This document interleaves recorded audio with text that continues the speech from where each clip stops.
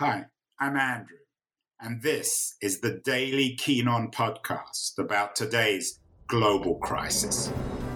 The coronavirus pandemic is dramatically disrupting not only our own daily lives, but also society itself. This show features conversations with some of the world's leading thinkers and writers about the deeper economic, political, and technological consequences of the pandemic. It's the daily podcast trying to make long-term sense out of the chaos of today's global crisis. It is November the 18th, and Trump, of course, continues to dominate the news with his nationalism, his propaganda, his supposed virility and of self-evident corruption and the threat of violence which still hovers over America. Trump, of course, has dominated our show. We've had probably too many shows about Trump recently. But we've also had, to me, the great focus on Trump. I mean, if we're to capture one image of Trump, it was outside the church in Washington, D.C., promoting himself as a hard man, as an authority, perhaps representing God in some sort of weird way. The other figure is the ruler of Russia, Vladimir Putin. We've had a number of shows, again, about his nationalism, his propaganda, above all else, his perceived virility. Trump and Putin are, of course, strong men, or seen as strong men, or like to think of themselves as strong men. My guest on the show today, Ruth Ben-Ghiat, is the author of a really interesting new book called, appropriately, Strongmen, Mussolini to the Present. Ruth, to start, what is a strong man? So this is the term it's a term in current usage, but I'm using it in the book. They're a subset of authoritarian leader. They are people who damage or destroy democracy, but they also use hypermasculinity, or virility, as I call it in the book, as a strategy of political legitimacy, both in their presentation to their own people and in their relations with other world leaders. Therefore, Vladimir Putin's obsession with showing off his breast. What is it about Putin and virility? I mean, I don't want to get all Freudian on you, Ruth, but are these men suffering huge sense of sexual inadequacy? One of the secrets of, I'm not going to get Freudian on you either. One of the secrets of the strong man is that they're weak and insecure, and the way they arrange their governance, which is to have these inner circles full of sycophants and flatterers, or people from their youth who they can trust, is indicative of how fearful they are. So I conclude in the book that everything they do is also dictated by fear. It's aggression and fear, this kind of seesaw of these two things. Ruth, your academic specialty is the modern history of Italy. And the two characters who I think dominate your book, in addition, of course, to these various strong men, are Mussolini and Berlusconi. Your history begins, as I said, with Mussolini. What is it about Mussolini that makes him the founding strong man of modernity? So Mussolini gets a bit of a short shrift, and the mind always goes to Hitler when we mention fascists, and there's very good reasons for that. But Mussolini, he was in power a long time before Hitler came into power, and Hitler actually worshipped him to the point where he had a bust of Mussolini on his desk in the 1920s, and other Nazis thought this was unseemly. So Mussolini understood that World War I was going to change everything.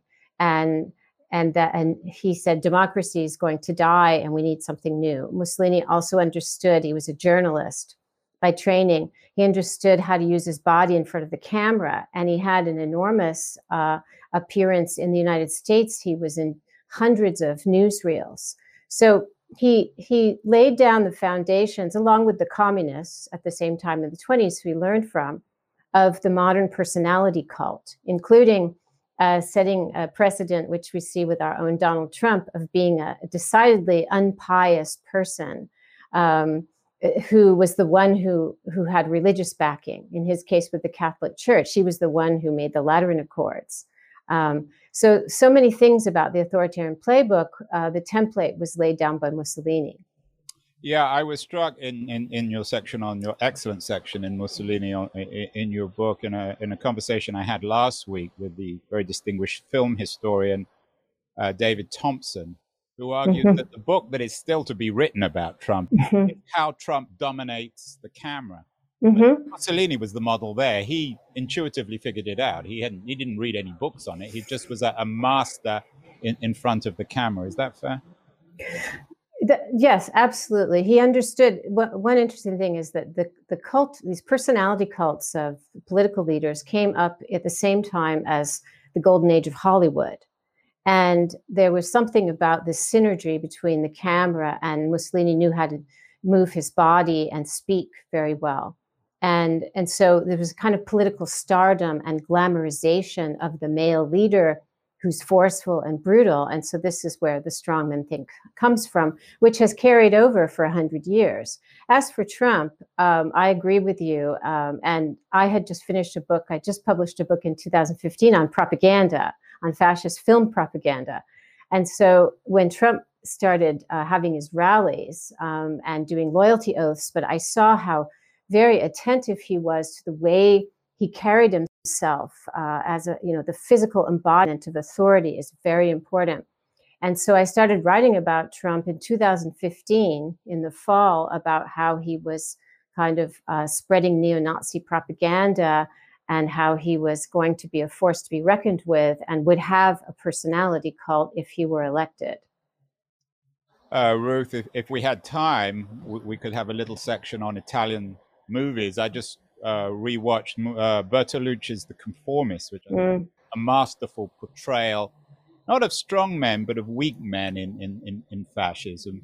The Italian cinema, of course, or the rebirth of Italian cinema after the Second World War, was very much founded on an evaluation or a re-evaluation of fascism, and the same is true of Germany. Could you imagine a revitalization of American cinema, maybe not Hollywood, but of independent movie making in a post-Trump world?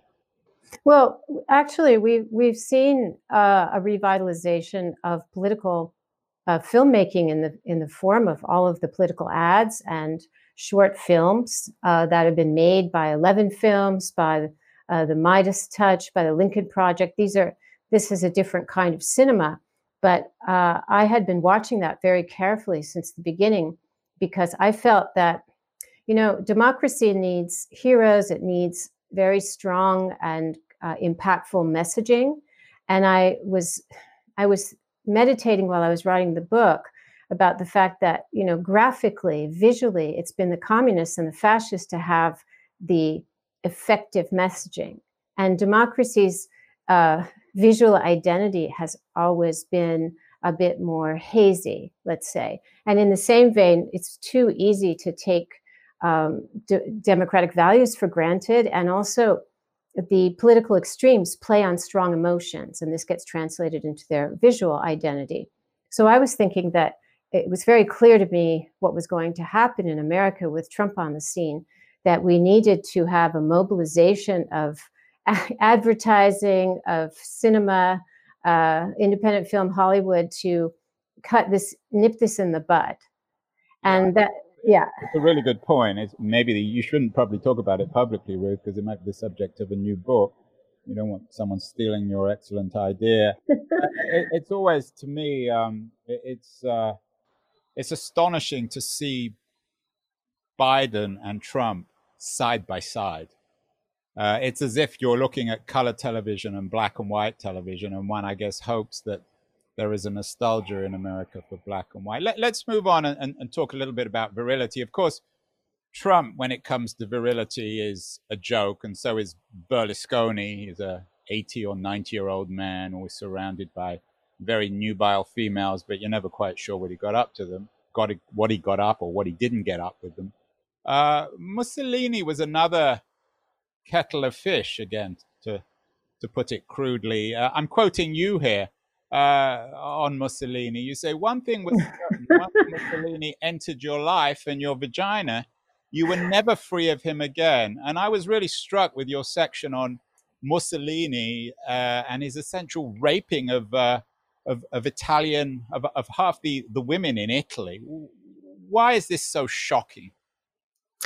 So, I wrote about the sex life of certain strongmen who had sex addictions, Mussolini and Gaddafi, and Berlusconi to a certain extent, be in two veins. One, because one of the macro themes of the book is that although we're told authoritarianism is an efficient system of governance, Mussolini made the trains run on time, I actually show that, and this is consistent from Mussolini, Putin, Trump, all of them, it's very chaotic and very wasteful, both because it kills off and forces into exile people. But the resources of the state get hijacked to the personal obsessions and personal projects and even private obsessions of the rulers. So the sex life of the strongmen, in that Mussolini and then Gaddafi had these kind of state-funded operations of procuring women. And we've got Gaddafi, it was also men. Gaddafi also kept them captive. He had a whole compound where he kept them captive. Mussolini just had them, he had his secret police scout women, or if they wrote him letters, and they included a photo. So they would be invited to Palazzo Venezia, and, he had their way with them, and then they would be on his radar. So think Jeffrey Epstein as though he headed the country and had access to all the resources. So it's less sensationalism than showing how secret police, personal secretaries, all of this civil bureaucracy get roped in to service the leader's private desires. And one conclusion I make is that these strongmen, they're kind of hoarders. I don't use this word in the book, but they have a mania of possessing. They have to possess everything and everyone. They have to monopolize our attention. They have to have all the bodies they can have. And only they can have as many bodies as they want. So they're this kind of thing. It's out of the Decameron or something when it comes to Italy.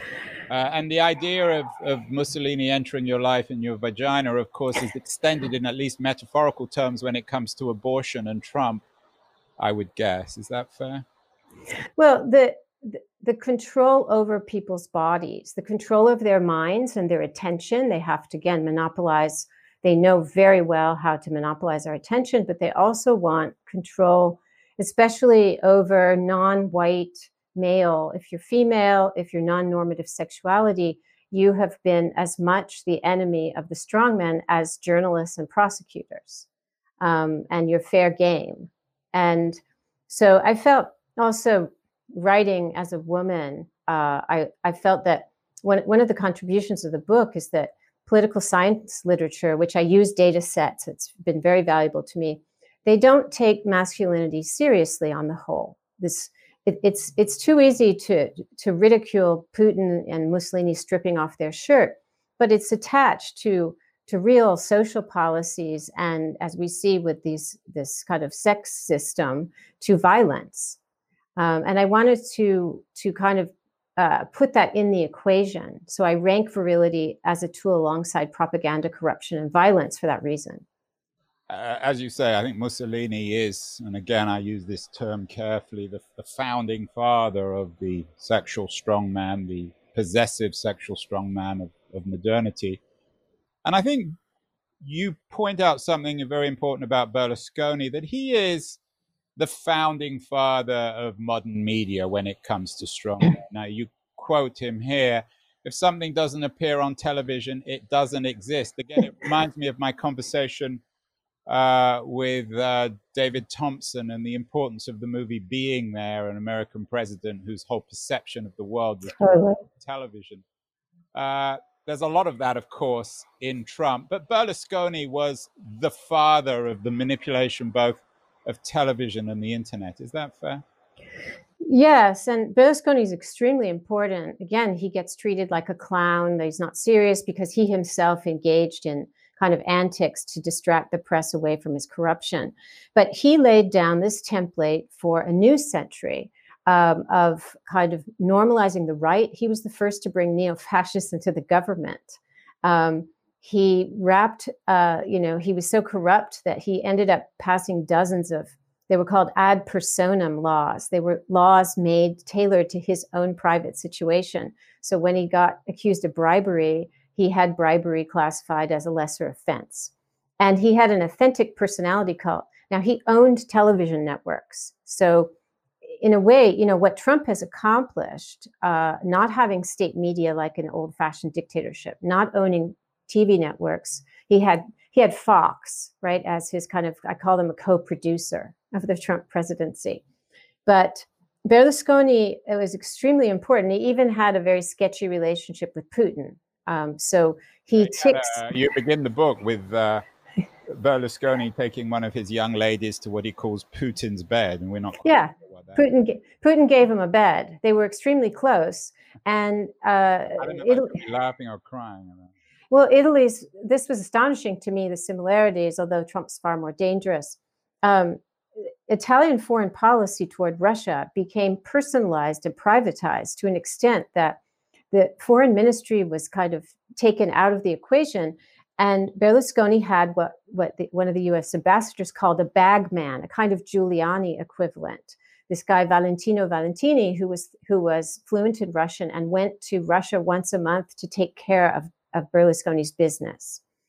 So and again, Berlusconi did all of this, but didn't destroy democracy, but he inflicted some real damage on civil society. And so this is a path that Trump is taking. And Italian democracy has, even before Berlusconi, had issues, of course, just as American democracy did. No conversation about strongman authoritarianism in the 20th century, Ruth, of course, would be complete without a good Hannah Arendt quote, and you have an excellent one in the book. I'm quoting Arendt that you quote. You said, the ideal subject of totalitarian rule is not the convinced Nazi or the convinced communist, but people for whom the distinction between fact and fiction, i.e. the reality of experience, and the distinction between true and false, i.e. the standards of thought, no longer exist.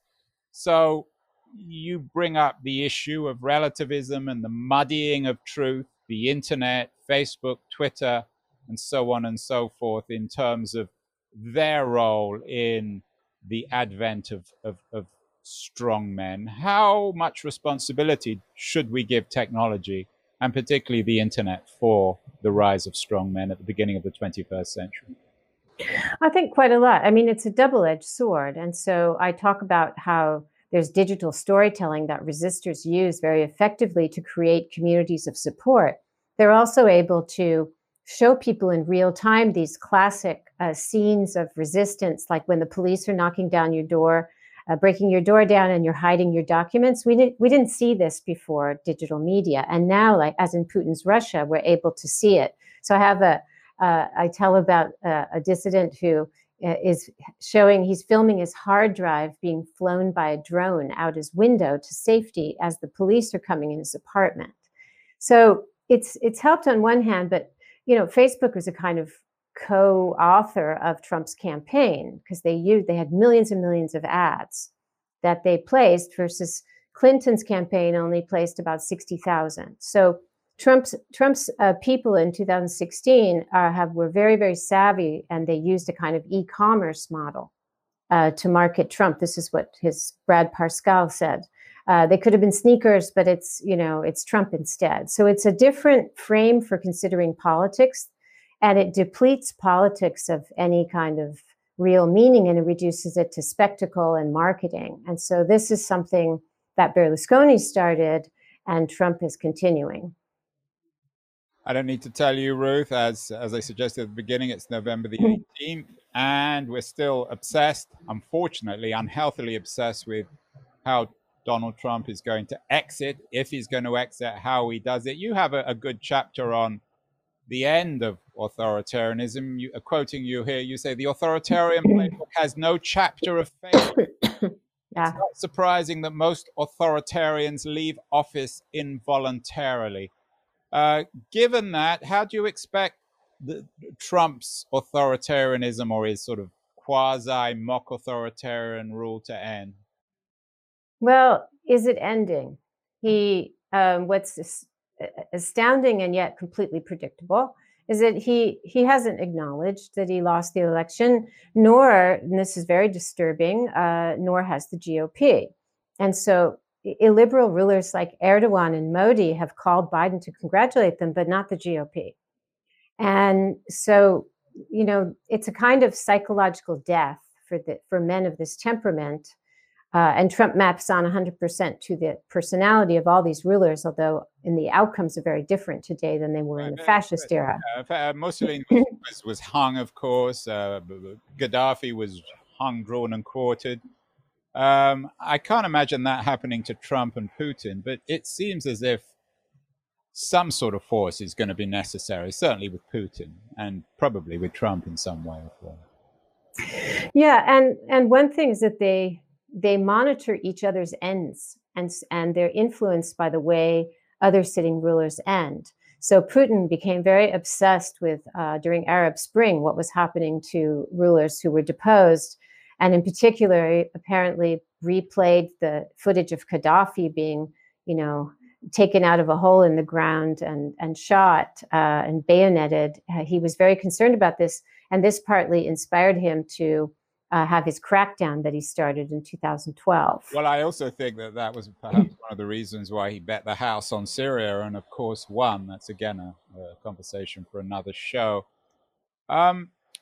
Finally, Ruth, how do we respond to authoritarianism? We had a young woman on the show last month, Hannah Tesla, who's an environmental activist.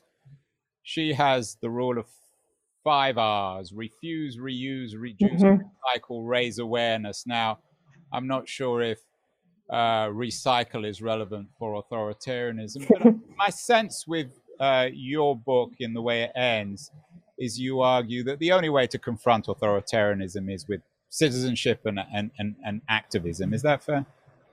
Yeah, and also what these men do is that when they come into power, they expose all of the weaknesses in the system, the loopholes, the soft places where they can exploit it. Because today democracy also dies through bureaucracy, through lawyers. And in Hungary is a model for that. Exactly. He's taken the Putin playbook and effectively used it in Hungary. So we have a chance. We've done a historic thing to turn back this authoritarian capture process before it's too late. Most countries haven't had that, but we have to act very vigorously to uphold the kind of rescue the idea of ethics and accountability and transparency. We have to be very vigorous in protecting these values. Otherwise, we'll find ourselves in 2024 with someone who's going to continue, who will be able to even more easily continue what Trump started. Yeah, vigor is the key word. We need to respond vigorously to these people who promise virility, but who, of course, aren't quite as virile as they suppose they are. Important book, needs to be read by anyone, particularly who's interested in modern Italian history. Strong Men, Mussolini to the Present by Ruth Ben-Ghiat. Ruth, you're in New York at the moment. In addition to your book, what should people be reading in these strange times as we wait for Donald Trump to exit the stage, and we're also still, of course, confronted with COVID? I think it's a very slim book, but powerful book by the Italian philosopher Giorgio Agamben called States of Exception, which traces out this kind of crisis time that illiberal leaders take advantage of, and it's very relevant for our days. Can you repeat that? Because usually I've heard of the book that people cite, but I haven't heard of that book. States or State of Exception by Agamben, Agamben. And it's available in English? Yes, and it's a slim but powerful book. You've been listening to Keen On, hosted by me, Andrew Keen. Make sure to join us the rest of this season as we explore how to fix capitalism. Make sure to visit us at lithub.com, where you can subscribe to the show in iTunes, Stitcher, Spotify, or wherever you listen to your podcasts. While you're at it, if you enjoyed what you heard, we'd appreciate a rating on iTunes. Or if you'd simply tell a friend about the show, that would also help too. Today's episode was produced and edited by Justin Alvarez and the team at LitHub Radio. See you next week, and thanks so much for listening.